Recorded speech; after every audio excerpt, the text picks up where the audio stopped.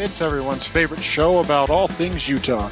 A show where four hosts and sometimes a guest discuss whatever they want regarding Utah and mostly stay on topic.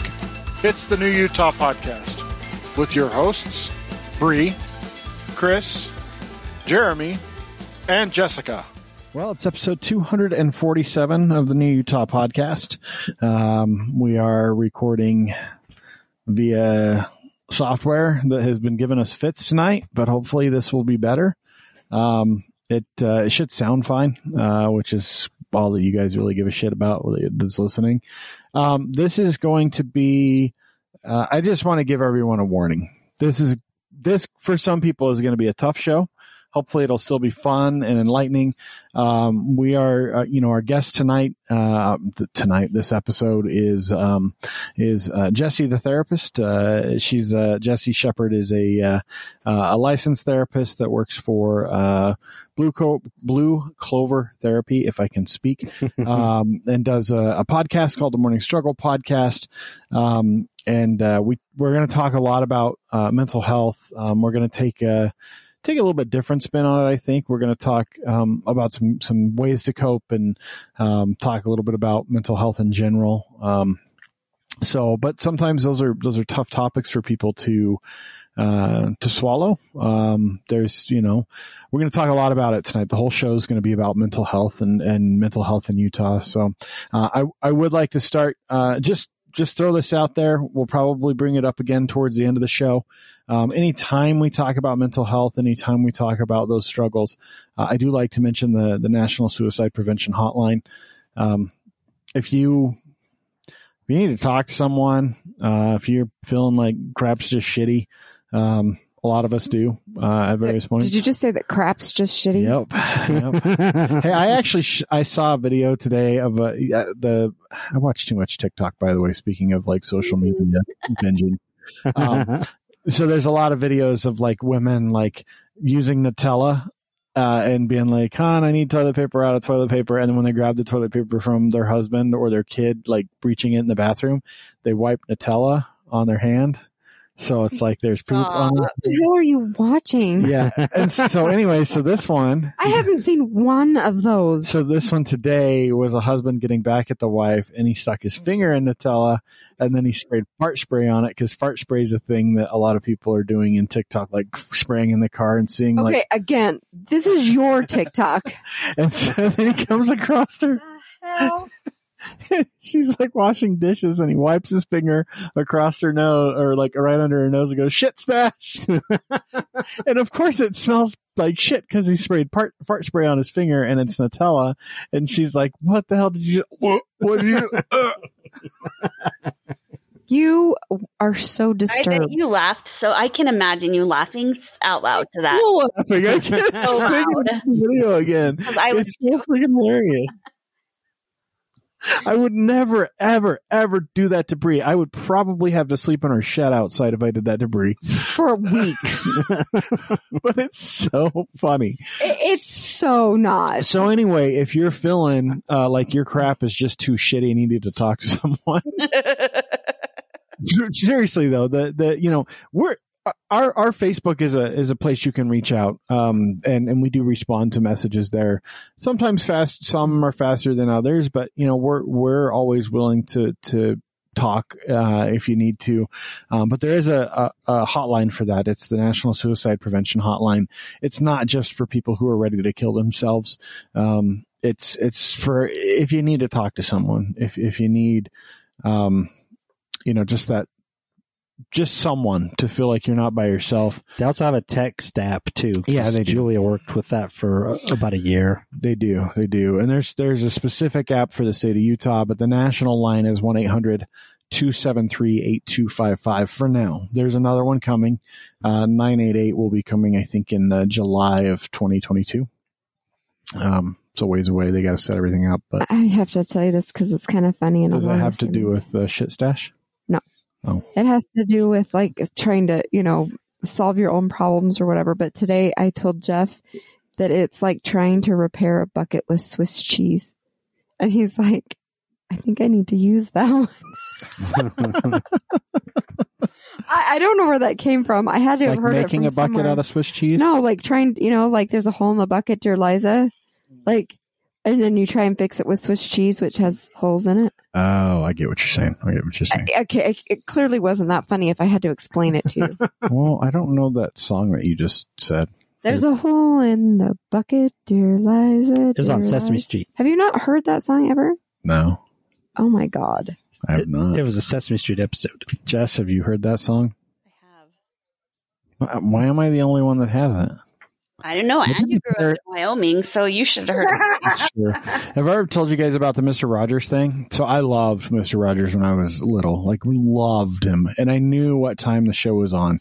Because that's just kind of how kids are with stuff. Back in the day, because you could only watch a show when it was on. That's true. There was no DVR back then, Right. let alone fucking on-demand shit and YouTube and everything else. But I knew when Mr. Rogers was on, and my mom would change the channel because she hated Mr. Rogers. And she would change the channel. She'd be like, it's not on. I'm like, yeah, it is, Mom. And I'd change it. So I watched a lot of Mr. Rogers and typically Sesame Street because they were usually back-to-back. So yeah. Also, that Mr. Rogers documentary is so good. Yeah, it was. Really I watched that. That was actually pretty good. And did his wife just die? There's a couple of them out there. Yeah, the one that Tom Hanks did, the movie that Tom Hanks did was Won't You Be really My Neighbor? good. Is that what it's called? That was really good. Yeah, that was really, really good. And if you watch that, I don't remember what the documentary was called that had come out right around the same time. But Tom Hanks did a spectacular job of playing Mr. Rogers and who he was and what he was all about. And he really was just like, what the So Won't You Be My Neighbor is the documentary. Okay. And then what's the Tom Hanks movie? The Tom Hanks one is hold on a second. What's a movie about Mr. Rogers starring Tom Hanks? Yeah. A Beautiful Day in the Neighborhood. Yeah, there you go. I think we should watch that other one, though. What other one? The Won't You Be documentary? My Neighbor? Yeah, we can watch them again. They're really good. I would watch them multiple times. They're great. Did we watch? I don't remember it. Yeah, it was good. I only remember the Tom Hanks one. Yeah, they're both spectacular. So, also a really good movie if you're into childhood actors and stuff and children's shows is Death to Smoochie. One of the best movies Robin Williams ever made. Oh, yeah. I'd forgotten about that. It's a really good movie. And it's not, he is still Robin Williams, but it's a more serious role. He went through that phase where he did the 1 hour photo. Yeah, it's not the psycho 1 hour photo type. That movie role. But I'm just so saying, he good. went through a period of time where he kind of did those A little more bit more serious stuff. serious and not quite so Robin Williams-y. Yeah, the Death to Smoochie is a very culty, it's got a cult classics type feel to the film, and I really love that film. It's great. But that's not about Utah. This podcast, however, is. I don't know where to start. Speechless. It's been a rough evening of recording. I really want to know how everyone's doing overall. Life's good. It's the middle of February. Finally got the couch Yeah. that we ordered the week before Thanksgiving. So happy about that. Jess got all her new carpet. She's got a new roommate. We'll have to check in a couple weeks and make sure the roommate's doing good. Jess, I got to ask, this roommate didn't pretend to be dead, did they? No, she's Not here. as of yet. Not as of yet. Oh no, Chris, you don't even know that story. It's a story for I another could day. know that story. You could, This but is the story time portion of the show. it's not because I'll have to remember it. It's been a long time since I've talked about it. But it wasn't Ron. Ron. did No, not this die. this is way, way, way before Ron. Ron's still in quarantine. Ron is not in quarantine. But he's still just hanging out by himself in his room. Yes. Sometimes, Sure. sometimes he takes a nap on the couch. I told him I was going to buy him a blanket because he always uses mine.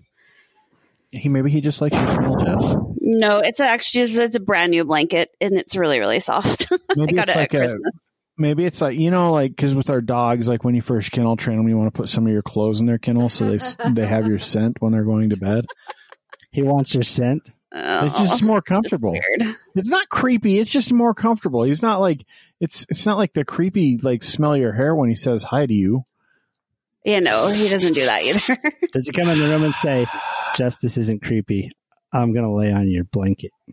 No, I'm not usually home. It's only happened a couple of times. So how do you know he doesn't go into your room? Do you have cameras? Don't. Because he's not disrespectful like that. That you know of. No, it's not a disrespectful thing. It's No, a that is. thing. That's a personal space disrespectful thing. Hey, some people don't Like, know Ron, social boundaries. I'm working on cakes, and like Ron even knows like not even to come into the kitchen to bake dinner if I'm working on a cake. So That's because he doesn't want to face your wrath. That's different. Can he like cook Hot Pockets in the microwave at least? I can Or pizza honestly roll? say I've never seen Ron cook either of those. He actually is a very good cook. What does he eat, or does he have a secret like hot plate downstairs that you don't know about? No, he mostly orders DoorDash, but he does the like Blue Apron boxes, and he just takes the time. He usually does it late at night. He'll take time and cook his meals, and he's really good I at will it. say, like, just because you get the Blue Apron box doesn't mean you're a good cook, by the way. Nor does it mean you can actually cook what's in the Blue Apron box, because there are No, plenty but of people that fuck that stuff up. He's really, really good at it. Elena, on the other hand, she lives off of like pizza rolls and Hot Pockets. So Yeah, see, there you go. Does she have a microwave in her own bedroom yet? no, oh my God, no, she better not. It would probably catch something on fire. That way, when she does laundry at 2 a.m. and has the munchies, she can just pop some pizza bites in the Put the microwave. kibosh on that. So no. She's already doing that downstairs in the microwave. What? No one's where the microwave's at now. Yeah. Jess probably wouldn't care if all she was doing was heating up pizza rolls in the microwave, but no, she's using the freaking washing machine that's like against Jess's room. Well, it's in Do the I remember the middle. layout of your house, right? I've only been No, there. it's in the middle. I mean, it's adjacent, It's adjacent. but it's close enough. not like it's behind her headboard or something. That would be really inconvenient. 'Cause I think that's an exterior wall. You'd It have would, to, because I don't even have a headboard right now. I'm still waiting for my new bed. so are you like on like blankets on the floor? No, I have I have a brand new mattress. I got a mattress for Christmas a year ago. So that's just chilling on the new carpet? Yep. Really? Yep. Oh, that takes me back. Yeah, I know. I was like Rico Suave in my first apartment outside of the U. I didn't have my own bed yet because it was at my parents' house, and I literally for like, I don't know, 6 months I was sleeping on a pallet of blankets. Like I think that's what you call it when you put like 6 blankets down. Yeah, I was, and some of them were like Afghan, so it was like lumpy. And I would, sorry, you can earmuff this if you want, Brie, but I would bring home girls. And they would, I must have been pretty fucking charming because they would still stay the night. Like, here's my pallet of beautiful blankets. Yeah, no, more a than blanket. once. Listen, some My girls grandma like made blankets. that. Well, I'm gonna agree with the charming part because you are charming when you want to be. Yeah, that's Sometimes you're just an Sometimes asshole. I just though. talk about shit stashes. I would have laughed at that too. I'm gonna find the video and send it to you. That would have been one that I just went That's and so gone good. by. It is so funny.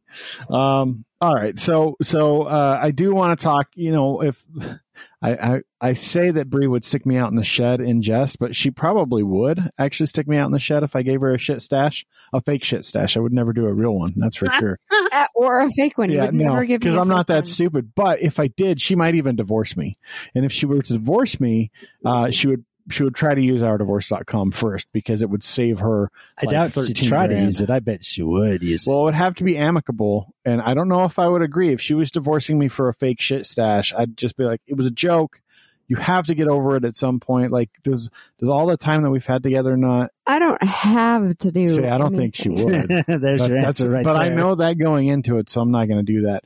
But if we were, maybe we would use, maybe I would want to do it too, because I don't want to spend 12, 13 grand on attorney's fees. So, ourdivorce.com would be that place where we could both go and amicably, set up a divorce. In the part where you put your reason for divorce, shit You put stash. fake shit stash. fake shit stash No, joke. I like faux better. Hot Carl. faux. It's more classy if it's a faux shit stash.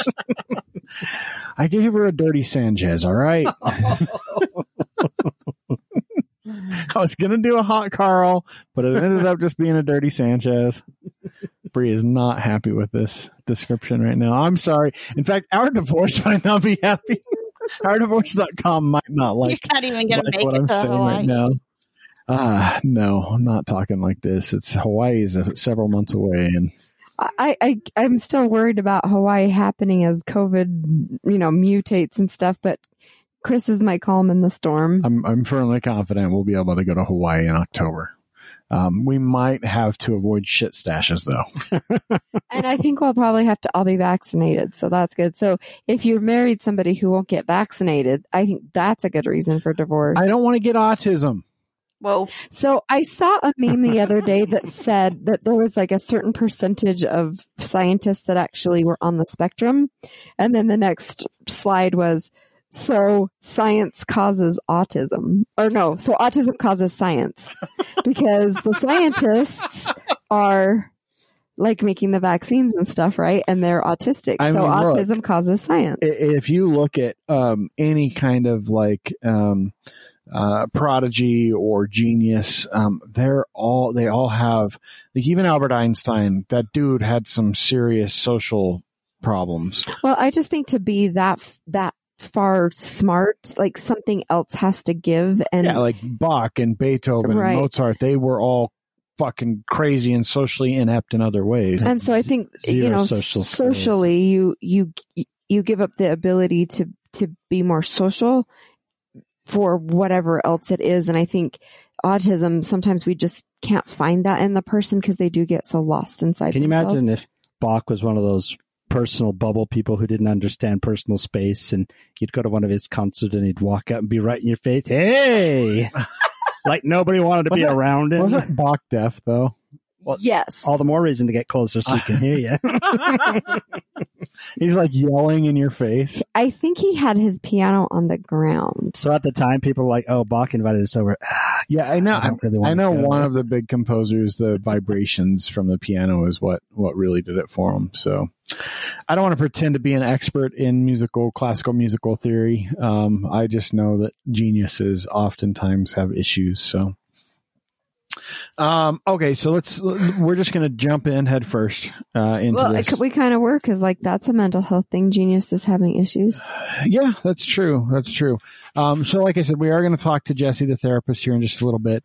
But first, we wanted to talk a little bit about some of the mental health stuff that's been going on in the state of Utah, some numbers, some recent stuff. So one of the things that, I think everyone kind of believes is, with the current pandemic in 2020, the COVID-19 virus, and everyone staying home, and people losing their jobs and whatnot, domestic violence is going up, suicide rates are going up. In theory, people are seriously worried about those things.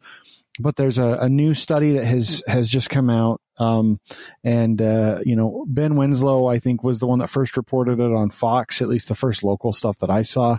But essentially what the study says is the Utah Department of Health has found that COVID-19 hasn't actually caused a significant increase in suicides, drug overdoses, or mental health issues within the state of Utah.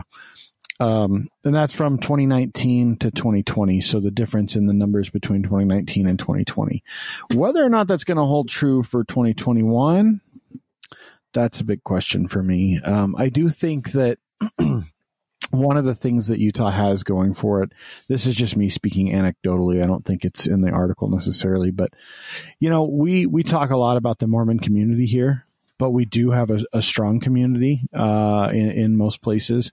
Being 60% LDS in the state, and some communities are like 90% LDS. I think as a whole, you have a support system in place that you can lean on a little bit during these times. That's not true for everyone, obviously.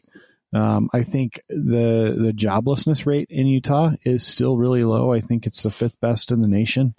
I think it's holding steady right around 4.5% to 5%, which is really quite remarkable. And, having a secure and stable job during a pandemic That's huge. is a huge deal. I'm not saying that's the way it is for everyone, because there are a lot of people suffering, but Utah as a whole has been much better than most of the country in that regard. So I don't know. Did you guys see other stuff in that was of interest to you? As they all look at the articles now.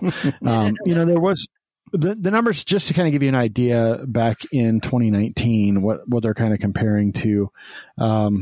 Utah was, to say that we haven't had an increase is, it's kind of a misnomer, because, where do you go but down when you're one of the worst in the country for mental health? And back in 2019, there was a study that was put out. Utah, I think especially some of the pediatric stuff. So Utah was one of the 11 states where the prevalence of child mental health disorders exceeded 20%. And we were among the bottom 12 states for the percentage of mentally ill children receiving care. So not only did we have a lot of mental health disorders with kids in particular, but they weren't getting treatment. Utah teens, of the Utah teens who have experienced a major depressive episode in 2015, 40% of them didn't get treatment. And these are just federal health numbers. These are just federal numbers from surveys and studies and visits with mental health professionals and doctors. Utah's numbers suck. So it's cool that they didn't go up, but they're not great. They're really bad, in fact. Well, with a shortage of practitioners right now too, and with more people needing it, I feel these numbers are just going to go up for a while. And porn, just remember, porn is the public health emergency in the state of Utah, not mental health. But to be fair, a porn addiction, if there is such a thing, that's a mental health issue, right? Yeah, that's not a physical issue. Yes. Addiction 100% is a mental health to anything, issue. exactly. And maybe the porn, crisis in the state will be handled by helping out with mental health. I don't think that's what's going to happen. I don't think that's how they do stuff, but it is important to look at some numbers as a whole. So about 20% of adults in the U.S. experienced some kind of mental illness during 2019. Of all mental illness, depression is actually the most common, with 7.1% of adults suffering from at least one episode of major depression. Major depression is defined as having severe symptoms that interfere with a person's ability to work, sleep, study, eat, and enjoy life. That number I think is probably low, to be quite honest. I was going to say, but how many people don't ever report it, or don't ever say anything, or don't ever seek help? Yeah, exactly. I can tell you, I've never reported that I've been in a really bad spot. And I'm not necessarily in a bad spot all the time, but I've had points where that exactly fit me. I didn't necessarily want to kill myself, but I didn't want to get up and go to work. I didn't sleep well, or I slept too much, which is probably more often the case for me because I sleep a lot. But I just ate. I didn't want to go out. Didn't want to do anything. And I think the same can be said with anxiety. Because anxiety has a lot of the same traits as depression. Well, and it's important to remember the difference between sadness and depression as well. Yeah. Oh, yeah, for sure. For sure. Well, and same with anxiety. Some amount of anxiety is normal. And it's not like you want it to go away, because it can't. It's dealing with it and not letting it take over your life. Yeah. So Utah's not done great. I mean, there's a few different numbers out there. So there's I'm trying to find the name of this site. But there's a website out there that has quite a bit of stuff that they compiled for mental health in Utah. The average share of adults reporting symptoms of anxiety or depressive disorder during the pandemic, this is as of October 2020, in the state of Utah was 34.6%, and as United States as a whole was 37.7%. So perhaps, we've done a little bit better than the national average for COVID stuff in particular. But some of the other numbers are a little bit worse. So, for instance, the share of adults reporting symptoms of anxiety or depressive disorder who had an unmet need for counseling or therapy, meaning they probably reported this to their actual physician. So if you go into the physician's office now, I know with Intermountain, every time I go see a doctor, whether it's my primary care physician or I've got a sleep study specialist, it doesn't matter who I go see now. I'm always asked those depression questions to kind of get an idea of what my anxiety and depression levels are like. Utah was at 26.5% or 26.6%. The rest of the U.S. was at 22.5%. So there's a little bit, little bit bigger chunk of people in the state of Utah that are having those symptoms and not getting counseling, not getting therapy. Yeah, just some interesting numbers out there. They're not too hard to find. I wish I knew what the hell KFF stood for. I can't remember. KFF.org is a website that you can go to. They compiled quite a bit of stuff, and you can see some specific Utah numbers. You can see where Utah rates. Utah in terms of foundation, Chris. What? It's the Kaiser Family Foundation. Okay, there you go. So for instance, the suicide rate in the state of Utah, this is something that's really important to talk about. We're at, this is the number, age adjusted number per 100,000 people, in 2008 to 2018, Utah, just got to give you an idea. In 2008, the national number was around 12. Ending at around 14.2. So it went up about 2 people. And Utah's number fluctuated quite a bit during that time, but we started at 16. We ended at 22. So 22 people per 100,000. So we weren't ever average. No, we've always been like the graph, like the U.S. is like this like bar way down at the bottom. We've been double the national average, recently, basically, or really close to that. In terms of suicide rate, mental health population in terms of the workforce, Utah's struggling. We need a lot of practitioners here. Well, I think as helpful as the church is in some ways, it puts a lot of pressure on people to be a certain way, whether that's a housewife that needs to be, the perfect mom, whether that's a son who's expected to be a son and not, gay or transgendered or, otherwise queer in some way. We're still kind of set in a weird place in Utah where we're on the cusp of all of this tech, but in our daily lives, the way that we live our lives, we're very, very old fashioned still in the roles that we see people in. And that shows up in how we pay women and all of that stuff. And I think that contributes to why our suicide rates are so high, because we've got a lot of disenfranchised people here. Well, and that's an interesting point, especially the divide between women and men. In 2019, adult women in the state of Utah accounted for, they had a much significantly higher rate of doctor diagnosed depression than men at 29.3% compared to 16.5%. So almost double, the diagnosed, difference between women and men. And this is all from Utah public health records. I think more men refuse to get help and report it. And I think more women are apt to say something. Sure. That's definitely and women tend to have to go to the doctor more just because, we have to get pap smears and breast exams and things like that. And so we're just going to the doctor as it is, just more often, especially if you're having kids and things like that. And so if they're asking those kinds of questions that Chris is getting asked and they're being at all honest, they're much more likely to be diagnosed than a man who, most men don't really go to the doctor regularly. They only go if somebody forces them to. There's not very many men that are just, on it with an annual exam or something like that. So, I mean, the state of Utah is trying to do stuff about it. The Department of Health, violence and injury prevention. There's a violence and injury prevention program. They're trying to partner with, or I think they have partnered with, the Division of Substance and Mental Health. They're trying to, the Suicide Prevention Coalition has been formed.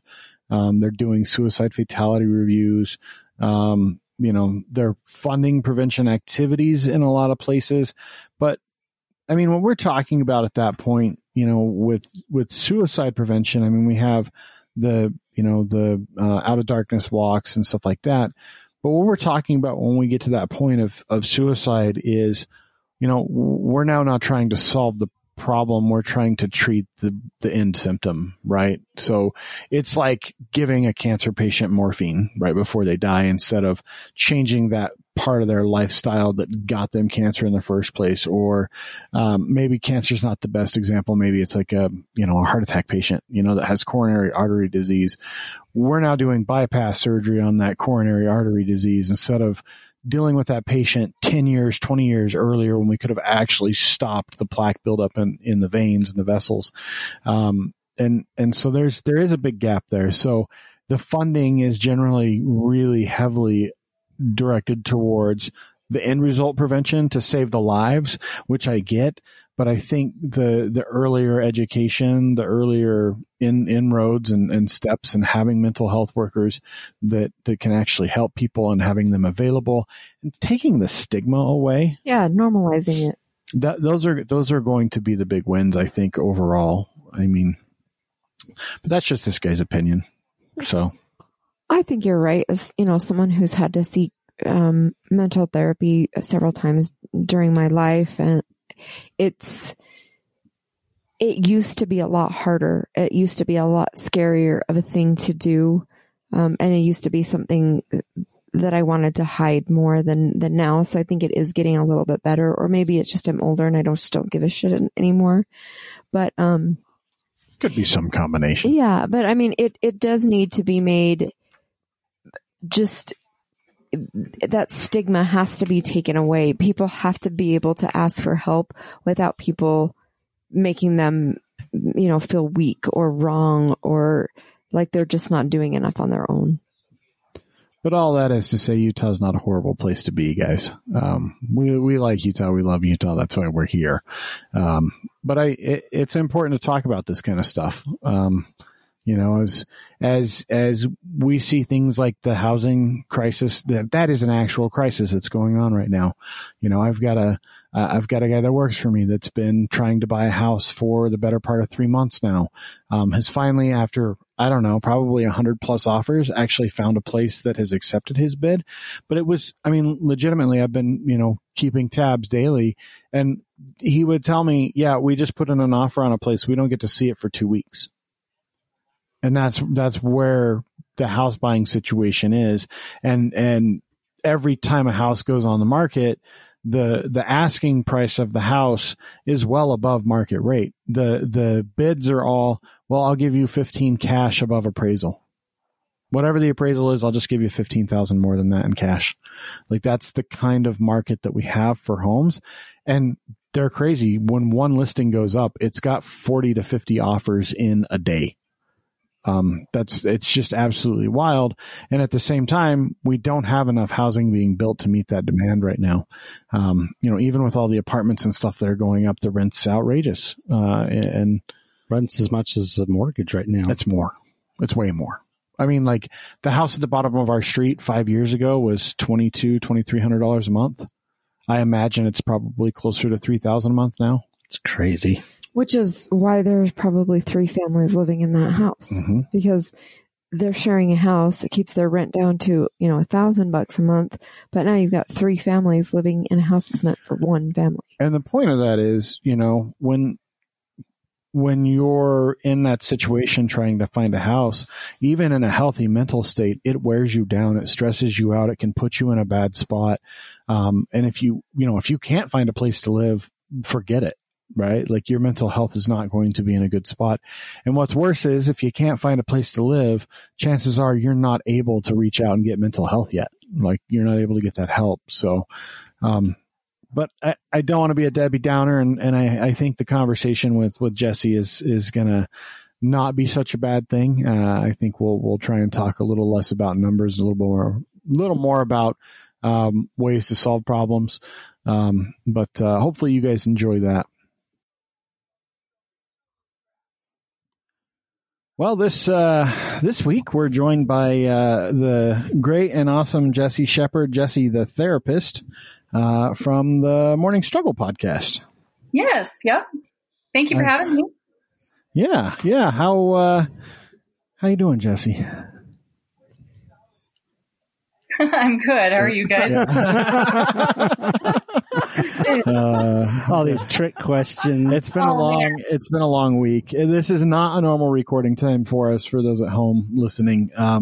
But this is the time that worked out best to catch up finally with Jessie, and to be able to talk to her about a lot of different things. So, we'll dive right in. The first question that every guest needs to answer on our show these days, Jessie, is what month were you born in? April. July. 4th of July, baby. Yeah. Like early April or late April? Well, the 23rd.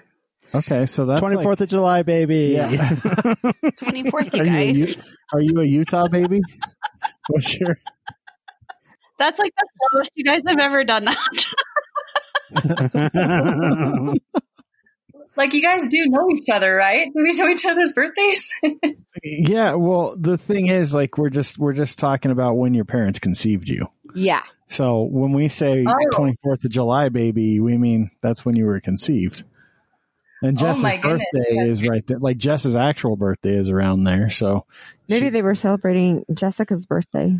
Maybe. I don't know if that's going to work out age-wise. Yeah.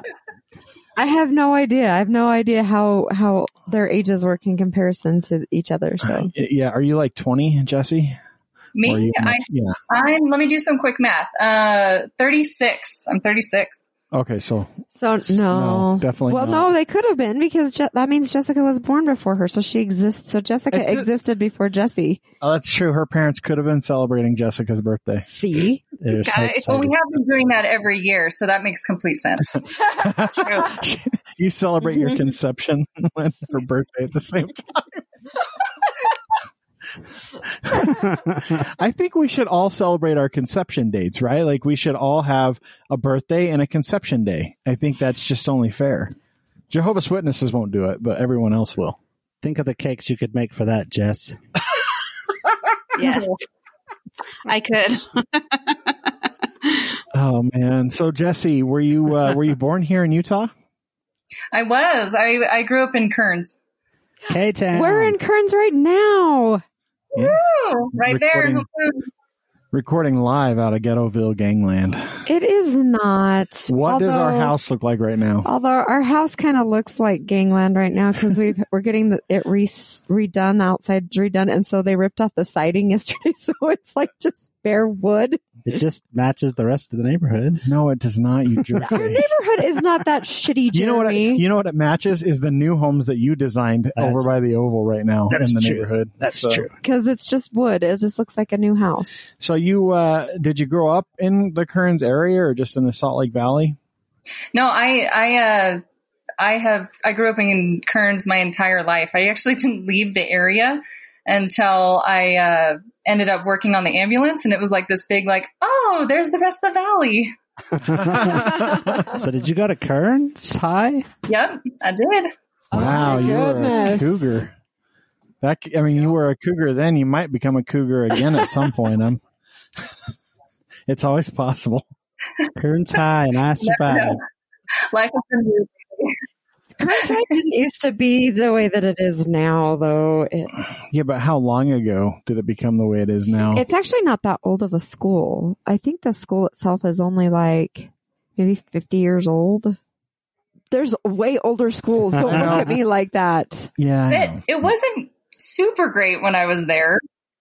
Kearns has always been a poor part of Salt Lake. Yeah, but when it was first built, it wasn't as bad as it is now. So you went to Kearns High, and then you went to school somewhere, I assume, yeah? So, so I graduated high school and went and became an EMT, certified through the West Valley Fire Department. So that was pretty cool. And then I worked downtown and got that knowledge. And then I decided that I really enjoyed mental health calls. And so that's actually when I ended up going to school, was about 6 years on the ambulance. So you went to Kearns High, and then you jumped on an ambulance and decided to work with the homeless for a while. Yeah. I mean, when you're working downtown, it's a lot of homeless, that's for sure. It was fun because I was young and my back still worked. And so I felt like I was helping people, but I really was interested in the mental health calls. So why did you start working in the first place on an ambulance? Are we delaying again? Like just one day, hey, that's what I want to do. Well, I really liked the idea of going into medicine of some kind, but there was no way that I was going to go be a medical doctor. So I was like, hey, I'll go be, an EMT, a medic. And so I was interested in it. And I also kind of had this idea that when people dial 911, like everybody just runs and it's just this amazing like superhero kind of thing. And then you get on the ambulance and you realize like everybody takes a couple sips of their coffee and like it's a mosey type thing. I mean, you're still like walking forward, but you're so sleep deprived at that point. So yeah, I mean, I think I had this idea of what it was, and it was kind of a double-edged sword in many ways because it was fun, it was exciting. You get to see the most amazing parts of humanity, but then you also have to deal with some pretty awful things. So it's kind of a two-way street in that way. Yeah, I mean, my buddy Greg works for Unified, and he tells me all sorts of calls. But at the end of the day, he worked for Gold Cross for a long time too. Most of the calls they went on, he's like, we don't go put out fires. We deal with some auto accidents, and we deal a lot with the homeless population, and they all have mental health problems pretty much. All those people that are out on the streets that they're having to deal with on a regular basis. From an ambulance standpoint, they're all mental health patients. Yeah, well, and it's interesting to watch the system because the system has absolutely failed them in many ways, and so I mean that's what EMS deals a lot with are folks with mental health issues, and so being able to serve them and figure out what to be doing there was really intriguing. So after working on the ambulance, what was next? Did you go to college, and where did you go to college? Yeah, so I ended up at the U and took classes there, finished out. I actually got my bachelor's up there, ended up going to the University of Phoenix for a little bit and supplementing, getting the master's degree. And I worked a lot of mental health type jobs at that time. A lot of them I weren't particularly enjoyable. But some of them were, I mean, you need those experiences so that you know that you want to work in mental health and what you want to do. And so that's really, you have to work a lot of hard jobs. So that's where I went with it. It was a good time. So was working at a 7-Eleven or Wayne's Corner Mart qualified as one of those mental health jobs? I wish. No, I worked a lot of inpatient type jobs. I worked with a lot of adolescents. I did some in-home work, which was really interesting, working with some behavioral stuff. Each job kind of built on itself and made it so I think I'm a better therapist now for it, but they certainly weren't easy. And, just really getting the reality of what people have to deal with. Yeah, that makes a lot of sense. So after college is over and you worked your way through college doing a lot of probably really horrific mental health jobs, how do you land where you're at now in the practice that you're in? Well, I was really excited about working with folks with borderline personality disorder and people like working with kids, doing play therapy and that kind of thing. So I worked at a variety of offices doing individual care, group care, that kind of thing. And then I decided to open up my own office and, create my own business. And it was really rough initially. And it just kind of slowly took some ground and we're off and running now. Is that still mostly what you work with, is the borderline personality disorder, or there a lot of other stuff that you deal with now? that definitely is where I started, but it definitely has expanded from there. I work with a lot of trauma at this point, all ages, but I'm really interested in first responders just because I spent so much time in that life that I hope that I can help them a little bit. But yeah, my focus at this point is trauma, but along with that comes depression, anxiety, various behavioral problems and things like that. So it's a good time. There's a good variety for sure. I'm kind of curious from your perspective how the COVID pandemic of this last year has impacted you and your practice and just people's mental health in general. Well, to say that the pandemic has impacted us all is completely an understatement. It has really truly been a traumatic experience for every single one of us. And it's a weird time to be a therapist because there's a lot of repetitive problems that are coming up. Whereas oftentimes for us, there's a lot of variety. People have, different situations that come up, different traumas. But now we're dealing with that people are isolated and lonely and stuck with their families. And it's interesting how detrimental it truly is to our mental health. So what are some of the things that you're seeing more often in this last year from people that are definitely triggered from the pandemic, the media response to the pandemic, the recent presidency and crazy election cycle? Like what are some of the things that you're seeing from those patients that you want people to be aware of? Well, we really need to focus in on how people are managing their distress. So we're seeing a lot of maladaptive coping mechanisms coming up, a lot of substance abuse. There's also a lot more domestic violence and just violence in general within the home that's coming up because people are distressed and people feel stuck.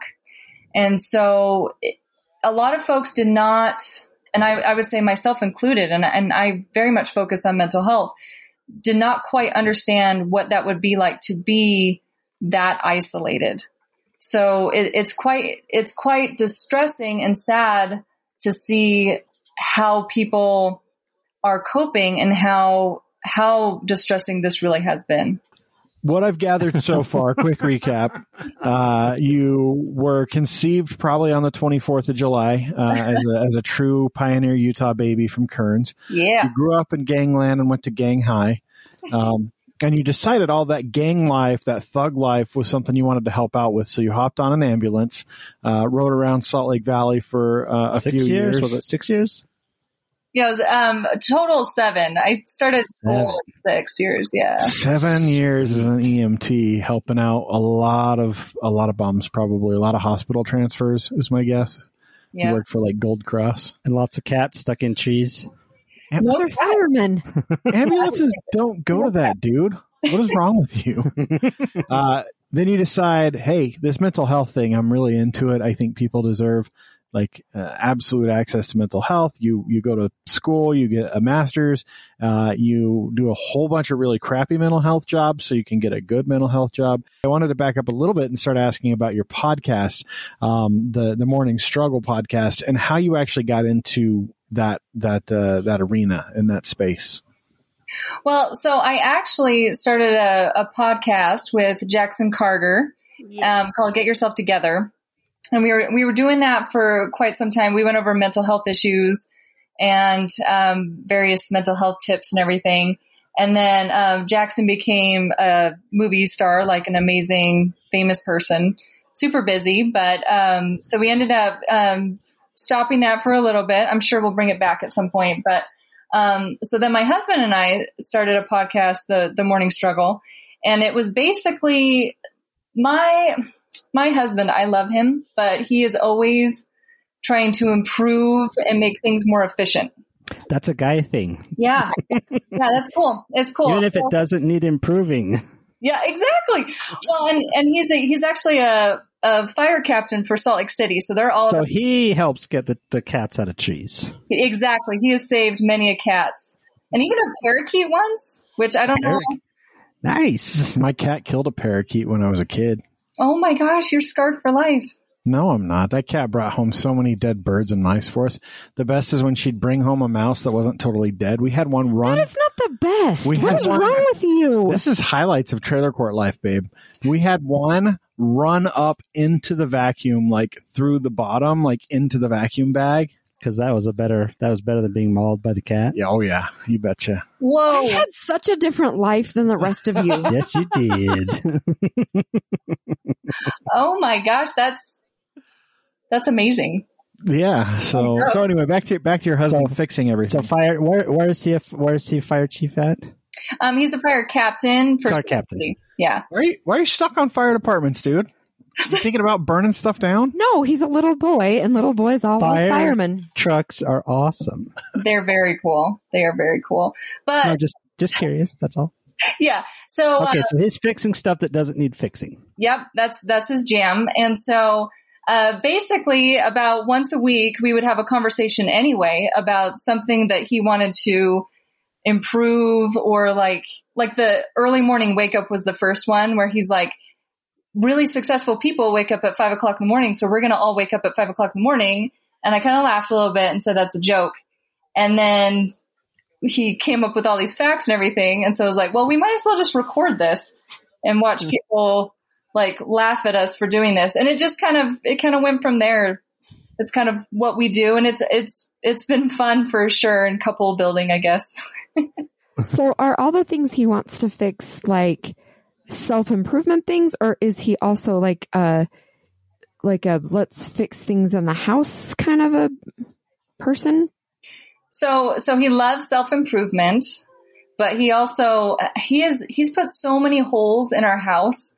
Like, it is ridiculous. I'm not even surprised anymore. Like one time I came home and I had a new outside door that wasn't a door at the first place. I'm like, what are you doing?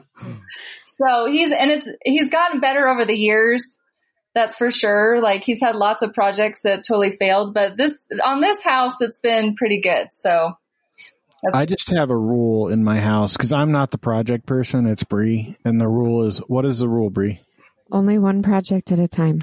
And don't allow her to start new projects without finishing the one she was on. Because she is like the husband in the relationship that would start a million projects if she could. Oh man, I have 3 projects going on right now, you guys. Well, I mean, technically I have a painting project that I'm doing, and then we have the windows and the siding. So we have 3 projects, but I am only in charge of actually doing one. Also, the other 2 projects are contractor jobs that other people are going to do for me, and like I know they're going to finish. Yeah, like I said, but Chris has a bunch of anxiety. He didn't ever really grow up in a house, and so like constant improvement on your house is not a thing that's normal for him. And I'm like, I don't know. I think we can just switch this electrical outlet. Let's try it. Like, now you don't do that in a $10,000 trailer. You're going to burn that shit down. That's a no-no. The window breaks on the front, like open mudroom door to your trailer, like the part that's not really part of your trailer is just kind of sheet metal that's attached. You just put cardboard in that window. You don't try to replace the glass. Not even a piece of wood, just cardboard? Cardboard and duct tape. Oh, wow. Because it doesn't actually get into the house. My mom, so this is a true story. So we had a wood burning fireplace in this trailer. Right in the center, one of those old black cast iron wood burning stoves. That Isn't a wood burning stove in a trailer just asking for it? Yeah, it's an interesting design. Well, we had a coal bin out back that was full of coal. And we chopped wood as well. And we did often burn coal because the coal burns forever inside of there. It's a pain to get started, but once it gets going, it burns at a fairly consistent temperature for a long time. Well, my mom had the bright idea to put one of those logs, like a wood, like one of those self-burning logs. Yeah, with one of the coal pieces. That thing was red hot in the center of the trailer. And then someone opened the door, and all the cold air from the winter weather outside hit the like intense heat. It shattered the window on the door. It shattered the glass on the front of the fireplace. It was quite freaky, quite scary. So yeah, that's why I don't do home improvement projects. Yeah, my experience is like building out the basement, making doing fencing, putting a hot tub on the side of the house, like pretty positive, home improvement projects. So like I'm always gung-ho to start a project. And if you get bored, you can just come to my house. And you and my husband can put more holes in the house somewhere. What happens is I get bored and then my friends need help. And so then I just volunteer myself to help my And friends. Chris. So yeah, I volunteer Chris to help my friends Also, too. I'm okay with that because I don't have to come home to the disarray. Yeah, he can't handle when things aren't in their place. Like he's not a clean freak, but he's kind of an order freak. And so when things have to be moved out of a room for painting or flooring or whatever, it like his stress is normally high stress level. Like, whew, it's gone. So what kind of a mental disorder is that? Oh, so many things. This is not Analyze Chris. I think it is. No. What we're supposed to be talking about is how she started her podcast and why her husband's proclivity to destroy her home in the advancement of quote unquote projects created a podcast. Yeah, well, because we might as well be recording it for other people's entertainment. If we're I'm sure Chris would love to record my projects because I tend to start them before holidays. So we've spent like a Christmas without cupboard doors in the kitchen. We did a Thanksgiving where I finished the floor the night before Thanksgiving and then just stayed up late and did pies and didn't ever go to bed. We did a project before graduation where I redid the whole entire downstairs bathroom. So the Morning Struggle podcast is really just you guys talking about your crazy husband? Little bit. Well, we take a specific habit that successful people tend to have or that will make you successful. And then we break it down with like the science and like brain chemistry and things that, make it successful. And then we do an action plan about how, if you wanted to, you would go about doing that habit. So you're actually a therapist then, I guess. Yeah. I keep the order. I love that you're ending in an action plan because that's one of the big therapy things that I get out of therapies. Yep, there's homework. Yeah. I'm adding you to my list of podcasts I listen to right now. Oh, So do you get up at 5 o'clock every morning now?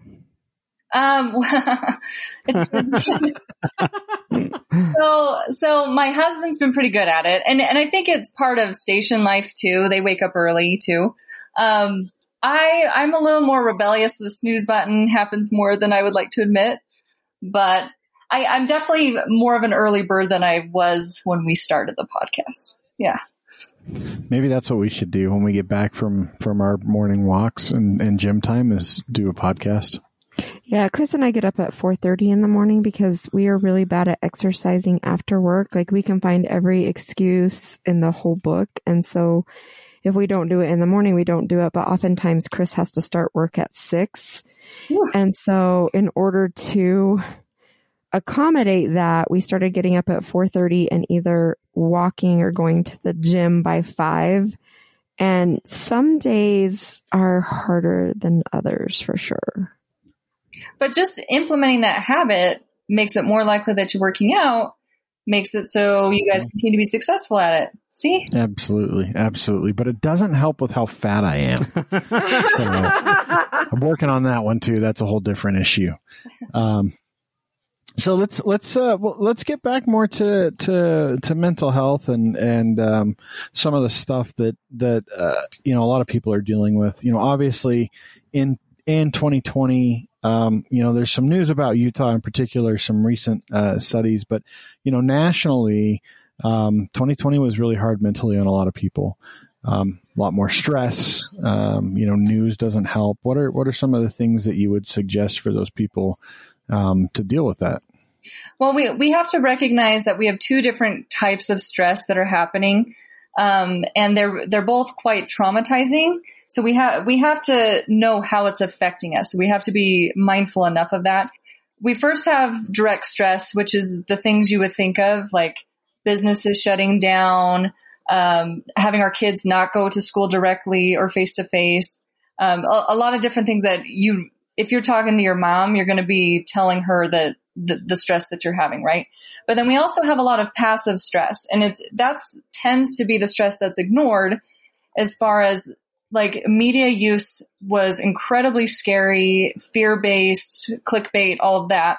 So we have a bunch of media, but then we also have to deal with day-to-day distress around the pandemic itself. We have to remember to wear a mask. We're all a little bit fearful, a little bit scared, even if we're starting to get into routines. And so we have to address both types of stress in order to be successful and feel okay about the world. I have a question, actually. We talk about, the news cycle and a little bit about, the clickbait inside of like Facebook and really everywhere that you look. One of the things that I've been reading a lot about personally over the last, year or so is the impact on social media and in particularly cell phones and their access to social media in your pocket for not necessarily our generation, but our kids' generations, the kids that are growing up right now that are in those teenage years. What are your thoughts on how that is impacting society as a whole and maybe different age groups? Well, social media in theory is an amazing thing. You can connect with other people. You can stay in touch with people that you wouldn't normally or be able to easily. So it's a really good tool in that way. I think the problem comes in when we're not getting other social interactions, because as humans, we're very, very social beings.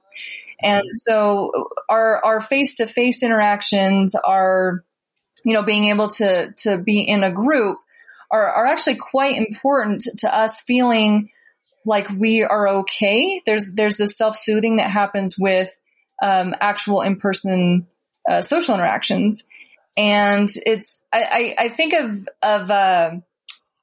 social media as kind of like the Pop-Tart of meals. Like it'll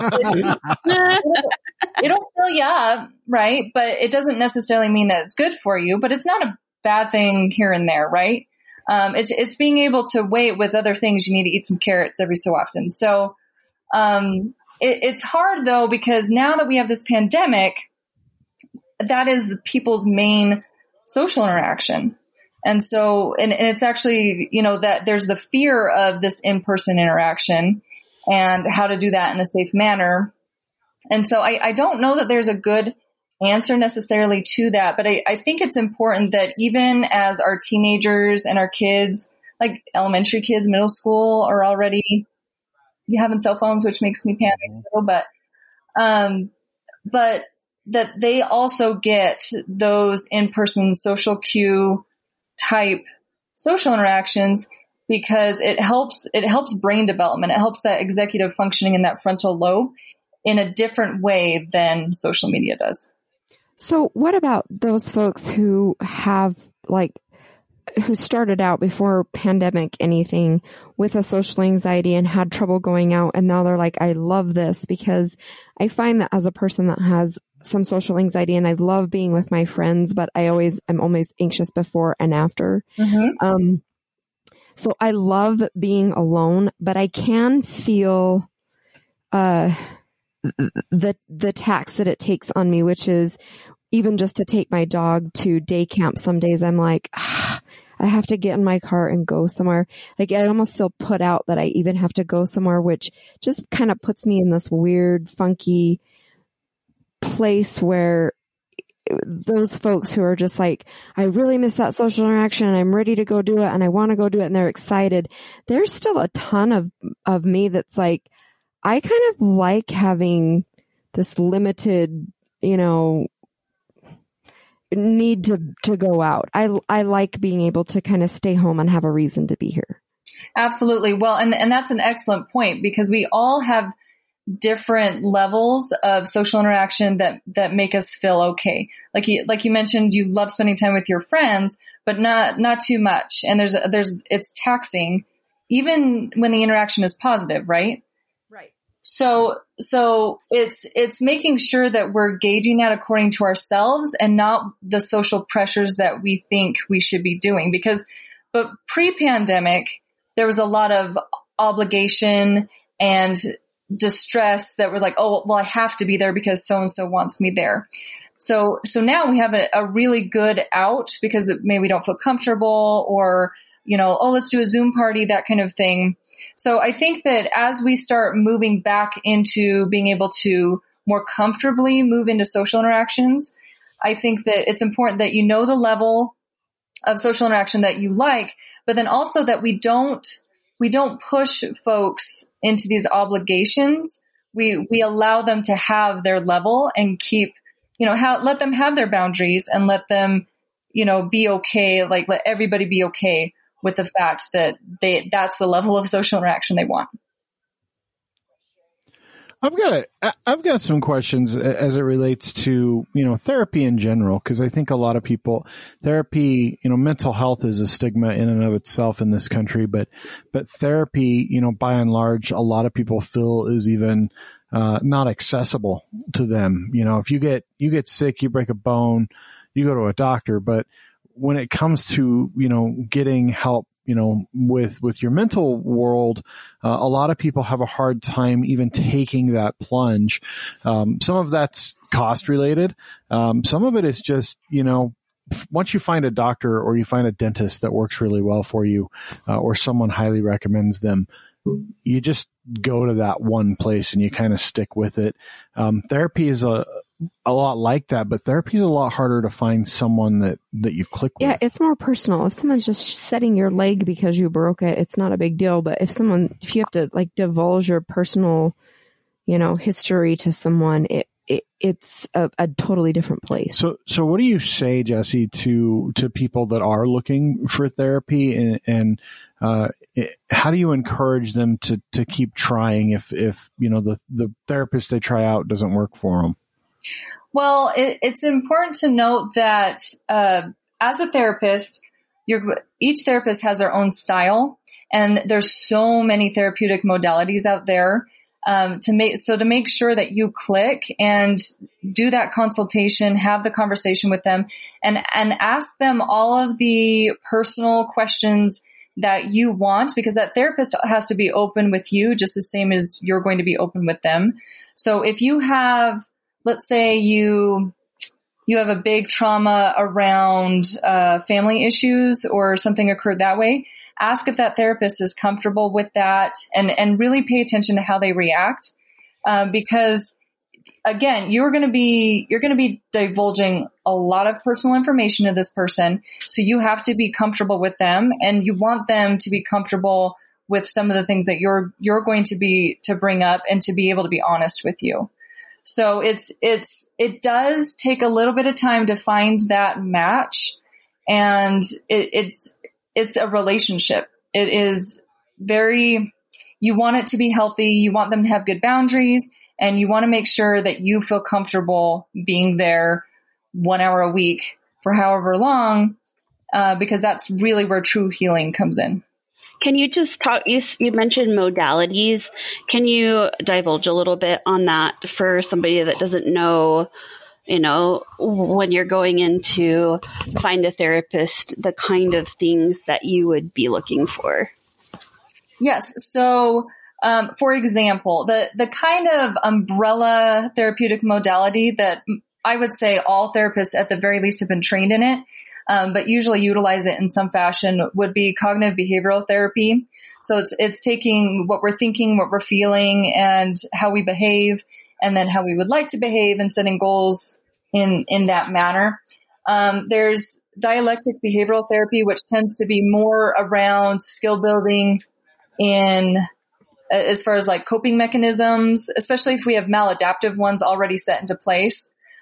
So those tend to be more talk therapies and skill building. But then you also have things like EMDR, which is it has to do with bilateral stimulation. It's very, very well researched and very effective, specifically with trauma, PTSD. And everybody does it a little different according to the protocols. Sometimes your eyes are following the therapist's fingers back and forth within your eyes, level on your eyesight.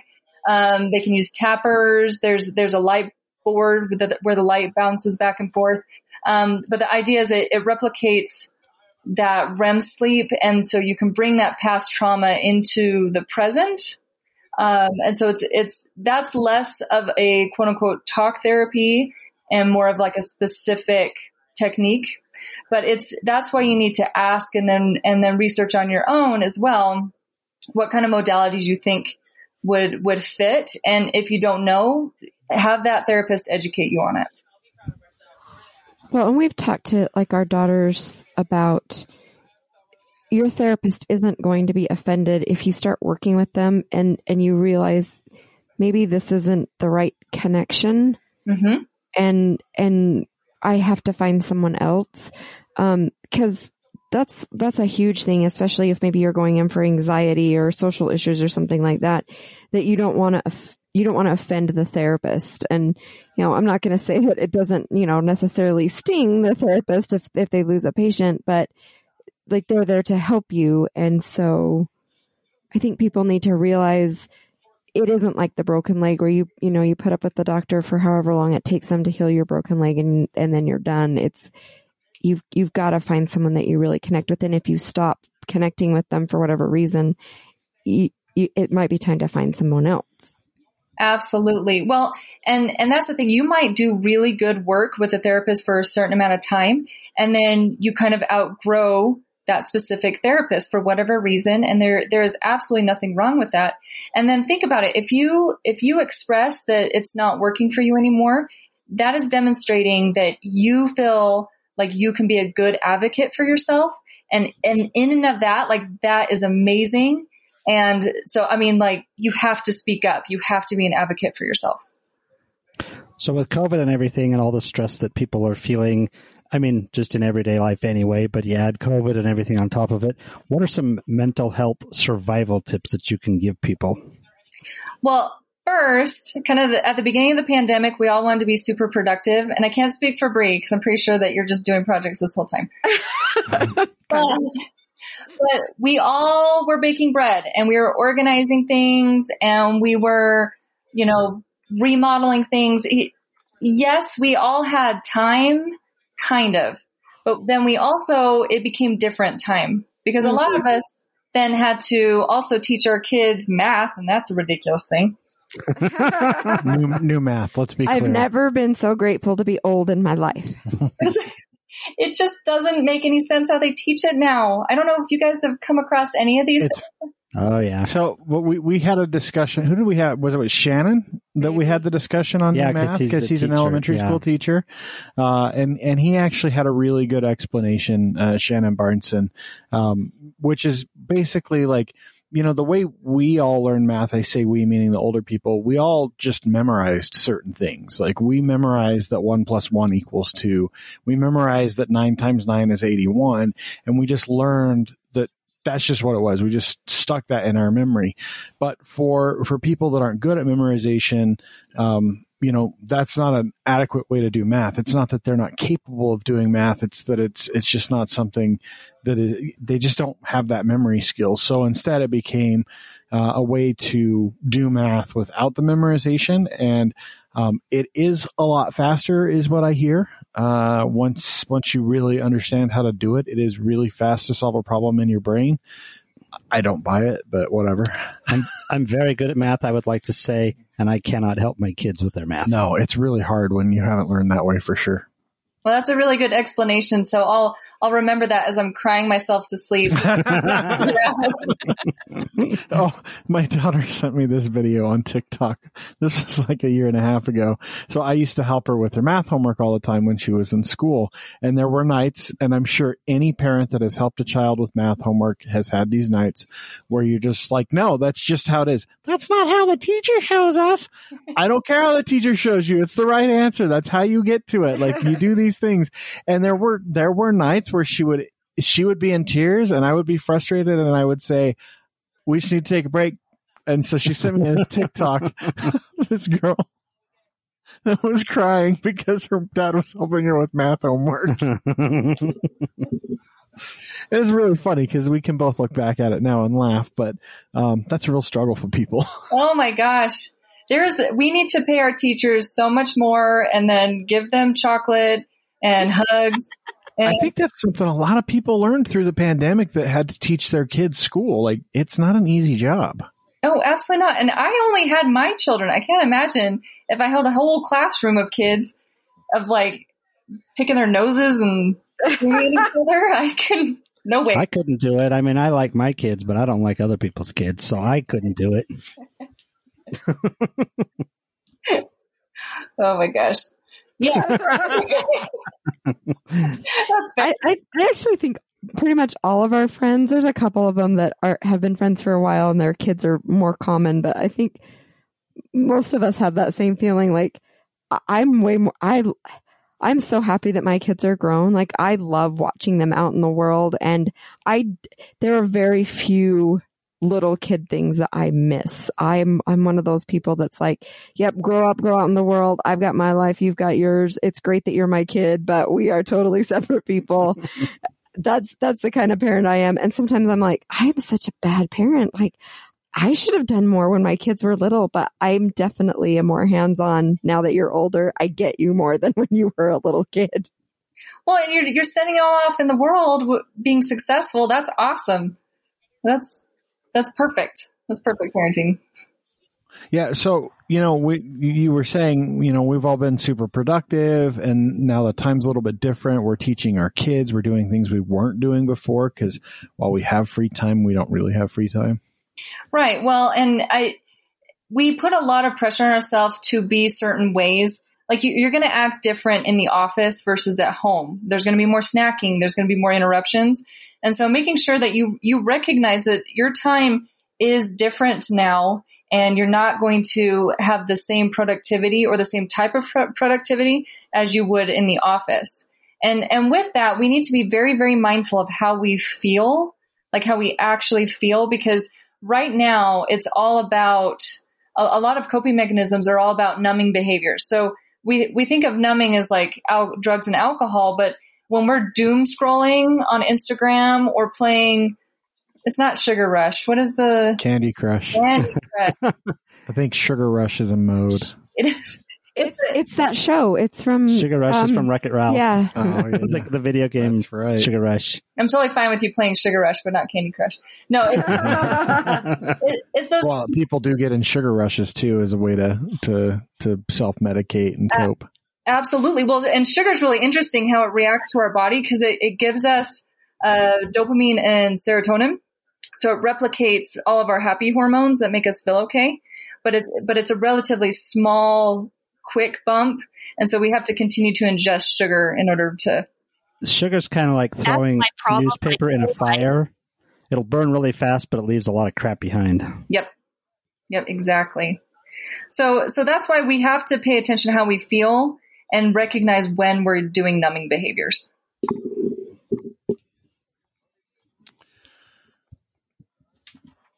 Sorry, I wasn't expecting you to stop all of a sudden.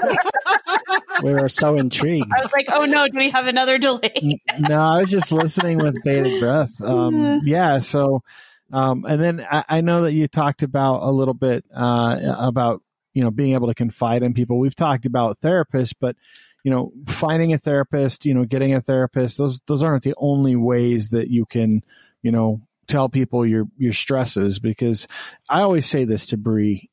Whatever she's stressed about doesn't stress me out necessarily. And what I'm stressed about, especially like with work stuff, she doesn't give a shit. Like, it's not that she doesn't care. It just doesn't stress her out.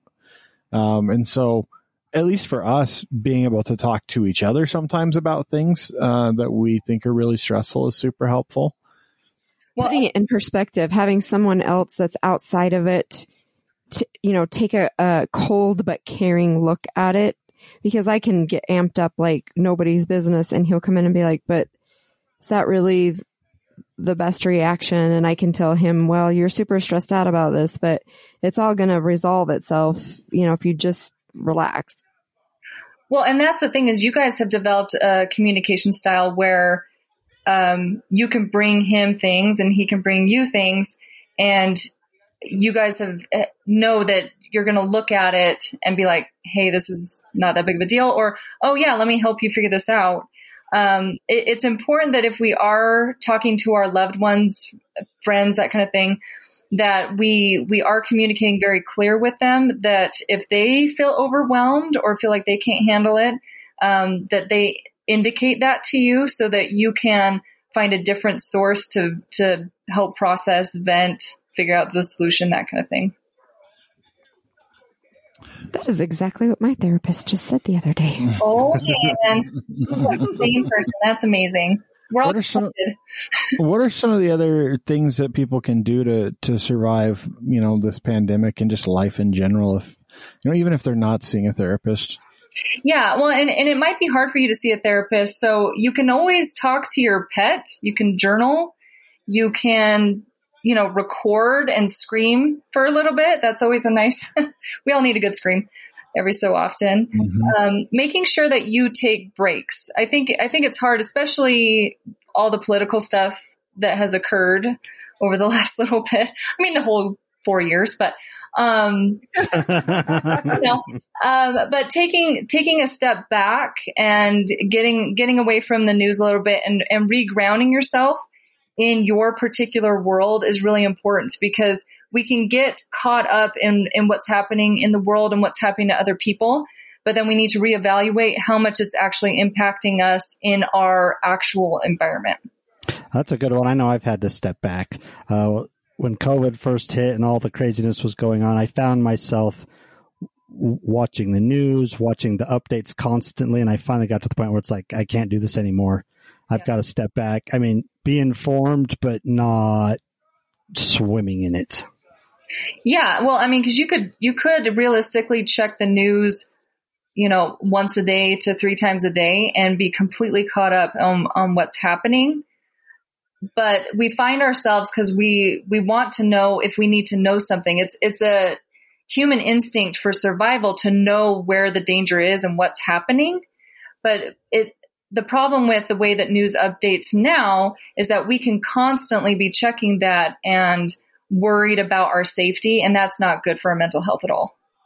Well, and it's also the source of the news sometimes too. So, one of the things that has actually helped me quite a bit in the last year. I, for a long time, was an avid CNN reader, and I've over the last couple of years, CNN has been so anti-Trump that I think they've foregone other content. And I was telling Bree the other day, over the last year, I've switched to non-US based news sources, for bigger global news, BBC, Al Jazeera, because they have a different view, right? And their first 20 stories aren't American politics. They're a bigger world view. So that helped me quite a bit. And even over the last couple of weeks, I've just been so overwhelmed with the crazy, stupid political crap that I just needed a complete break from it. And so now when I look at news stories, I just skip past any of those. I go to stuff that is rather interesting to me, like the GameStop stuff, and AMC and what's been going on with Reddit and that. So that's a fantastic idea, and I'm stealing it. Where we're looking at other countries' news sources, because they're not in the muck of it. So right. That's very, very smart. Because I talk about diversifying where your news comes from, just to get all views. But yeah. Go to the BBC. That's the way I watched on the 6th. I actually watched it through a BBC channel. And it was quite interesting, because they had a correspondent that was more pro-Trump, talking about it from that side, but none of it was the radical part that you always hear, the crazy people, the squeaky wheel gets the grease noises. It was all very moderate and logical, and helped me to get through it without it being so awful, because even though I don't like what those people did, it helped me to maybe see where they were coming from and the crazed way that they got there by listening to something that was not so crazy. Because that's the other thing that media does, is it starts to direct you, right? So you do a search for something kind of middle of the way, and the more you do it, it kind of refines you until you're lost down some rabbit hole, and you forget to get that view from the other side that you were talking about diversifying where your news source or your information source comes from. Well, and that's an excellent point, because we're all still going to have to live and be neighbors with one another. So we need to diversify and then try to understand each other. And we don't have to agree, but we are going to have to all exist together. So it's important that we understand as much as we can from all views. I'm actually curious. I want to talk a little bit about availability of mental therapy, mental health help. One of the hurdles a lot of people have. I'm always curious to get a therapist's take on this. Insurance, healthcare insurance in this country is its own whole huge ball of wax in terms of how we do it and how we insure more people and make sure people have access to even just basic healthcare. To me, mental health is a basic healthcare need, for a lot of people. But it's not covered, by most insurance. It's not covered at any kind of decent rate anyway, by most insurance. It's still in the insurance space treated almost like breast augmentation or laser eye surgery in a lot of cases as an elective type of procedure, when the reality is it's not. It's a different type of health issue, but it's certainly a very serious health issue. What are your thoughts? From a therapist standpoint on people that have a struggle affording therapy or don't have insurance that covers therapy in getting that sort of help? Well, so if you do have insurance, absolutely ask what they cover, because people would be surprised how much, how many insurances actually cover mental health care. I know that there's a lot of cash pay type therapists out there, and that's fine and dandy and everything, but that eliminates a lot of people from being able to seek and actually get mental health care. And so making sure to check with your insurance. If it's a Medicaid, Medicare kind of thing, it's not the easiest because the way that it's cataloged on a lot of the websites makes it a little more difficult. But absolutely keep looking into that and see what is covered and what isn't.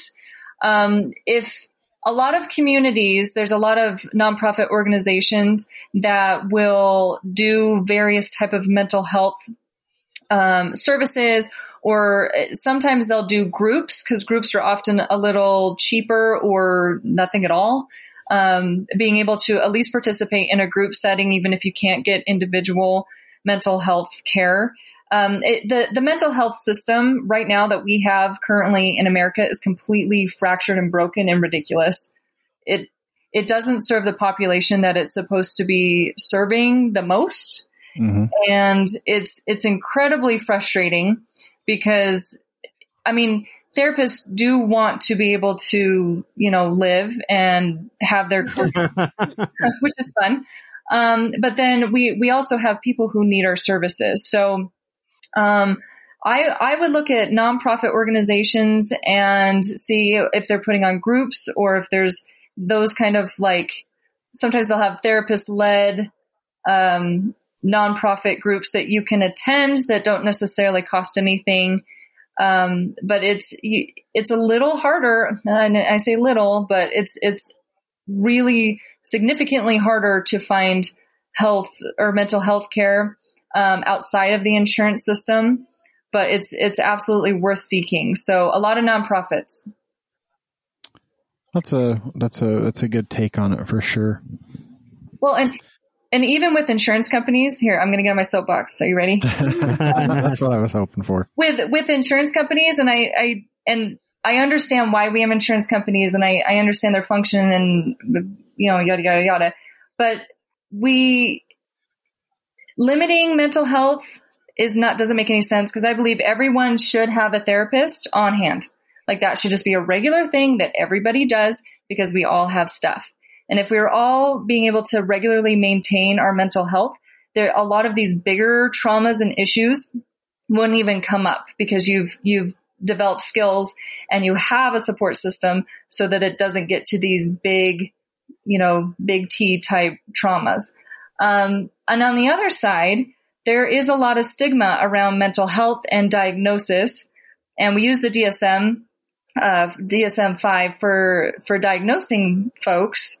And there's a stigma. So if I give someone generalized anxiety disorder, or if I give them borderline personality disorder, the insurance company will flag according to whatever's happening and want case notes or have, like this is easy 8 sessions kind of anxiety. It's incredibly frustrating dealing with insurance companies. And I don't know that they particularly serve, what they should be doing. But again, I understand the function and that mental health care can be very expensive. I think on that note, and what you talked about with the way mental health is treated in the country, for me, even just thinking about it, like it would be awesome to see in elementary and middle school and high school curriculum that kids are taught, and not just in a stupid PE health class, but are actually, maybe there is a class that they attend that is about, maybe it's different topics, but it's about coping. It's not a therapy session so much, but, a lot of therapy, if it is about, figuring out how to talk to people, figuring out how to cope, figuring out how to, get past, anxieties and issues that you come up with and stressful things. And it doesn't necessarily mean you have to like open up and tell everyone in a class what's going on with you. Well, sometimes it's about recognition too, because I've been working through some things. Like I didn't realize how angry I can get sometimes. I knew I got mad, but I didn't realize this anger thing. And so as I actually recognize that, it's become easier to deal with. And I think a lot of people don't realize what's wrong because they don't have anybody to talk with. They just feel like they're not good enough or they're not doing a good enough job. But if you can't pin it down, you can't fix it or talk to anybody about it. Well, and just making sure exactly that we're normalizing that you can seek help and you can be able to observe your behaviors and like you said, be able to recognize the anger, and then you know what to do with it if you know that it's there. And I know they've had a lot of really amazing success with teaching meditation to elementary students and how that reduces bullying, that reduces aggressive behaviors, it reduces anxiety, and that should be the mindset. We should be equipping our kids with these coping mechanisms. So down the line, this is not an obscure, weird thing we do. I want to get your thoughts real quick. We'll have a couple more questions after this, but I do want to get your thoughts on some of the stuff that's been happening, locally here in Utah and nationally in terms of suicide prevention and, the National Suicide Prevention Hotline, obviously, but the legislation for, I think they're going to make it 988 is the number, if I'm not mistaken, in like another year and a half. As almost a 911 type emergency line for mental health. Mm-hmm. I think it's amazing because not only are we giving out the resources, we're making it very accessible, but we're normalizing the idea that we all need to take care of our mental health and that there is an outlet. Like we can reach out. 'Cause again, like EMS deals with a lot of mental health type, calls. And so being able to have that different number, be able to talk to somebody who is trained and knows specifically protocols and things, and have that outlet is so important. And so I'm glad to see that we're really starting to understand as a society why it's so important that we give these resources and that we don't alienate folks. So how do people get in touch with you if they want to, you or your practice, if they want some therapy? Where do they find your podcast? Oh, yes. So they can go to blueclovertherapy.com. Has all of our information on there, along with the Morning Struggle podcast. And be completely like anyone can just reach out to me, just email me. My email address is on our website. And I'm happy to answer any questions at all and help direct and give resources as needed. Do you have a bunch of different therapists that are working with you at Blue Clover Therapy? Oh, yes. We have quite a variety of folks, and they are all absolutely amazing. And that way, I like working with all of these individuals because then if someone isn't a good fit, it makes it really easy to just transfer to another therapist and see if they're a good fit, because that's really the key. If you really click with your therapist, then you're going to do some really good work. And so it's very exciting that we can give that option to just make it really easy, and you don't have to go through the insurance thing again and all of that jazz. We have some really awesome folks here. That's great. Okay, one last question for you, and then we'll let you go. This is a question we ask everyone. You're a native Utahn. You've lived here your whole life, it sounds like. What's the most interesting or unique thing that you've discovered about Utah in your life here? Ooh, unique. Does it need to be kind of crazy? It can be whatever you want. Whatever you want. People, some folks don't, they think Utahns are a little weird, which is funny to me. Cause we're all right. We're just diverse, right? In our personalities. But let's see. I love our outdoors. That's not very unique, I guess, but I spend a lot of time outdoors. I live in Eagle Mountain, where all the mountain biking is awesome. And I think it enriches our life being able to be outdoors. So sorry, that's not very. It is unique though. Like, we don't think of it as unique in Utah, but if you lived in places like Texas or California, or even Colorado, the landscape of Utah, and in particular the Wasatch Front, is quite unique. You forget how close the mountains really are, unless you go away for a while or you're new to the area, and it's like, holy cow, the mountains are right in your face. Yeah, I mean, like, even our daughter Cassie, who just moved to Denver, where there's mountains real close to Denver, they're not Utah close. Like, they're not 30 minutes away from you. And where Denver is high, she can't see them, and she loves Denver and she loves being out there, but she's like, I really miss just seeing. Yeah, just looking out onto the mountains, feeling that it's a safe. I think that it makes the valley feel really safe, because you're kind of surrounded, and it makes it feel cozy and kind of nice. Well, and you always know where you're at, because if you're around mountain structure, like, oh my gosh, I'm turned around, you can like, okay, this is. Or you can just take Chris with you, who can be somewhere for like 12 hours. And he's like, oh no, you turn left out of here and then go right and then go, and you're like, it's like 30 minutes. I don't even know where I am. That doesn't take half a day. It takes like 30 minutes to orient myself. Like your Google Maps. I'm just a Google map. So I used to travel a lot in the days where Google Maps didn't exist and GPS didn't exist yet. We used to MapQuest. Print it out, because you couldn't take it with you. Either MapQuest, or you'd actually get a map, and when you got to where you were going, you would ask whoever you were working with directions to places, and the directions were the old school directions, like, well, you're going to take this road, and you're going to hang a left at the first left, you're going to drive about 2 miles, and you're going to see a beat up old blue car next to an old sign that you can't read. You're not going to turn right there, you're going to turn right at the next street. It doesn't have a street sign. Then you're going to go about 3 blocks. Like, those were the directions that you got, and they worked. They got you there. But if you weren't good at backtracking, you would get lost really fast. And so I just learned direction sense pretty quickly. So, see, that's a lost skill. We need to bring that back. It is. Oh, please don't. I get lost all the time. Yeah, my daughters still don't know their way around Salt Lake without a GPS. Well, that's Sean, but my little Sean. Are we just chatting now, or are we still recording? We're still recording. Well, I know. I was just going to ask her something later, but I'll just hold on to it. So we'll wrap this up. Thank you so much, Jesse, for joining us. Sorry about the bit of difficulty at the beginning, but this was a fantastic conversation. Oh, you guys are wonderful, and I'm pretty sure that I don't know what I did, but it was absolutely my fault. No way. No, I'm pretty sure it might have been us. Thank you again to Jessie from Blue Clover Therapy.